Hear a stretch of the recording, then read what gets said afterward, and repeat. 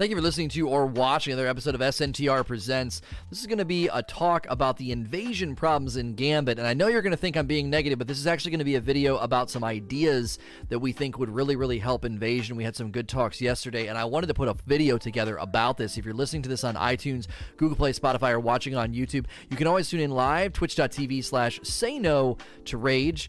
As with all of my content, if you don't catch me live, just click the follow button. I do these on the regular, so if you don't catch me live, you can catch me throughout the week. So the reason I want to talk about this, as I said, is we are wanting to suggest improvements, and I think we've come up with something that might actually be helpful in changing invasion. And I've actually changed my position a little bit.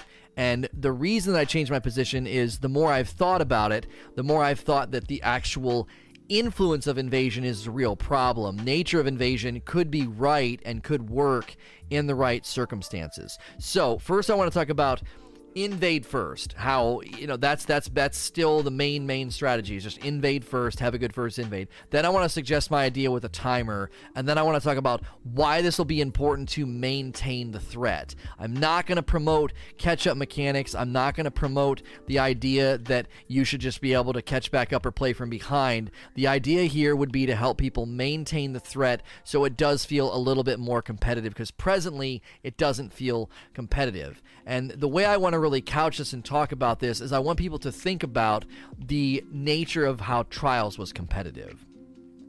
If you really think about Trials and how it was competitive, what would change the flow of a Trials game was really highly skilled players getting great kills. You would see people like Real Crafty coming back from 2v1s and 3v1s, and it was always amazing. It was an amazing spectacle to watch.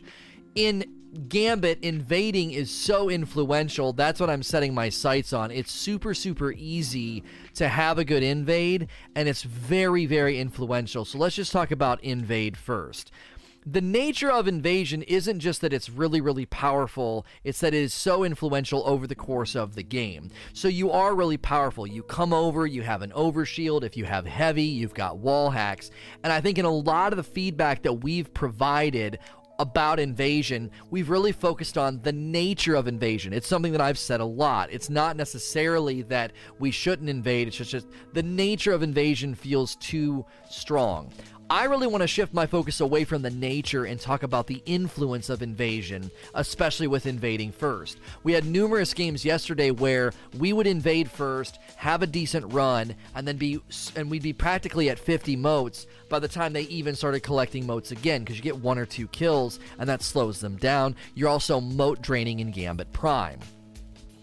When you think about that as a fundamental structure of strategy, it really sort of makes the game feel one-dimensional. We then had a game where our invader, who's really good at invading, he got killed right away 2 or 3 times. So someone was either doing something really fishy, maybe they memorized the spawn points somehow, and we didn't get to invade, basically. We went over and died right away, and it turned the tide of the whole game. Why? Because invading first and having a good first invade is incredibly influential over the flow.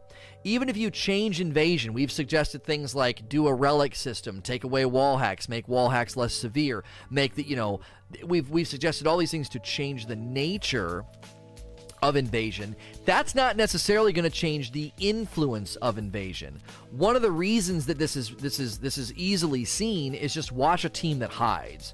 We've had numerous easy snowball wins and a team just hides, because on certain maps it's not going to be easy for the invader to find you if you're all spread out and just kind of hiding. The invader might not even take the risk. If they're draining motes with 2 blockers, we had games where we steamrolled and didn't get a single kill from invade because the team just hid, and it made more sense to just apply that passive pressure of invasion, steal their motes. Meanwhile, even if you're not stealing their motes, they're not collecting new motes, and you're getting to 50 before they get to their 25. First invade is just way too influential. There are layers of influence from first invade. One group invading still leads to basically banking 50 before they hit 25, and it's just a downward spiral from there. So the idea we came up with yesterday is a timer. So let me explain how I think this could work. I don't know the exact time interval you would want to do this, but let's just say for the sake of the discussion that 2 to 3 minutes feels like a fair amount of time before teams can invade. And that timer is on the screen. If that timer's on the screen, that creates strategy for blockers. What size blockers do you want to send? When do you want to send them? When do you want to bank? Do you want to save? Do you have a collector who's saving up for the big 20 blocker? He's actually really pesky. If you don't have people on the platform as soon as he appears, he's pretty strong. We killed him really fast, but like all 4 of us were there, so we kind of got lucky. He's actually pretty big. He's like a mini boss. When he shows up, that has that strategy. It also has strategy layers with sentries, people staying on the plate and basically saying, I'm going to protect us from the blockers that they're sending, because that would be more of the chess game, back and forth, strategy give and take, instead of, well, basically just bank 25 first, go over and slow them down, and then just coast to the end, which is essentially what most organized teams do. Risk versus reward would also be prevalent in this scenario because saving moats against that timer would create opportunities for invasion to be influential, but not so influential that you could say every single game is like this, I'm sick of how they've set this up, blah, blah, blah, whatever it is your criticism is. If you're saving moats and you see that timer counting down, again, this is where strategy comes into play. Is it worth just banking 6 moats or 4 moats or whatever weird number you feel like you have? Is it worth banking them and sending them to preserve them, or do you want to risk them because the invader's coming over?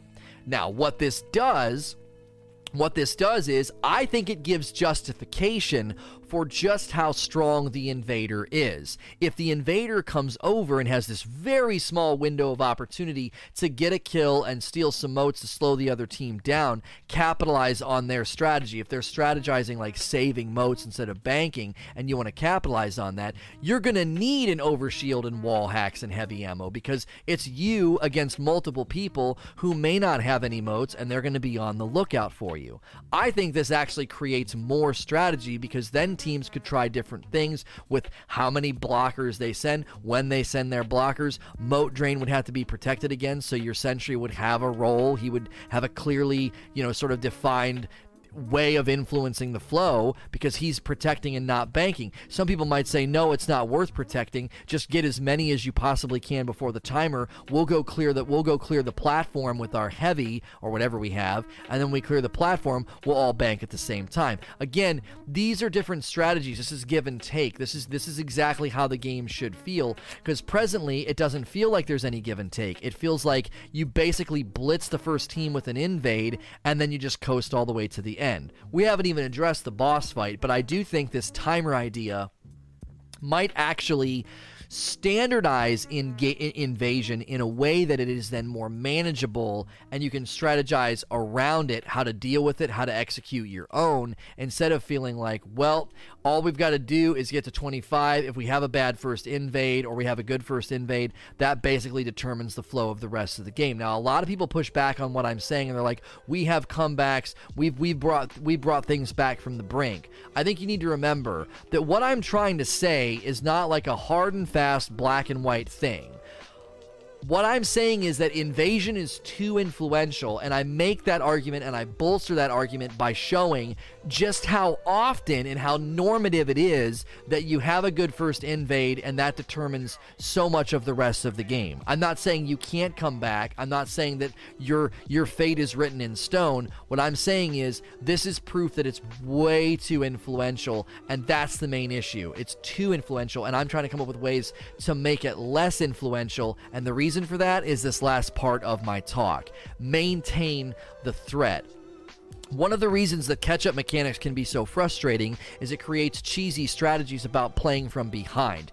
Playing from behind in normal Gambit's actually really irritating now because of how strong they made the blockers, and I don't want to promote that. I do not want to promote teams playing from behind and having catch-up mechanics. What I'm promoting is what I feel would maintain the threat. Just because you're better or having a better game than the other team, the threat should be maintained. If they're bad, they're bad. But in general, Trials is a good example of this. If you want it to be competitive, the way that Trials is competitive, The other team was always a threat. Even if you were steamrolling, I watched Trials teams and cards fall apart, games fall apart, because they start to underestimate the other team and play sloppy. They overextend, they give easy picks, they start to make those mistakes. Why? Because every single round is important, and you have to basically maintain your dominance because the other team is always, to some degree or another, a threat.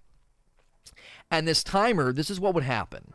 The other team would be closer in proximity of where you are with respect to moats, because you wouldn't be able to basically push them all the way down the hill and then leave them there. If you bank the 25, have a good invade, and then race to 50 and bank 50 before they hit 25, it's mathematically very, very improbable that they will come back. Catch-up mechanics are not an answer, but I think you should keep teams clustered together. If you think about it like that, like almost like, you know how like a Venn diagram, the more those circles are overlapped, you want teams to be, I think, a little bit more overlapped and closer in proximity, then it would feel more competitive, because then it doesn't come down to first invade, first to summon, just coast and get your envoys killed. You're just kind of coasting.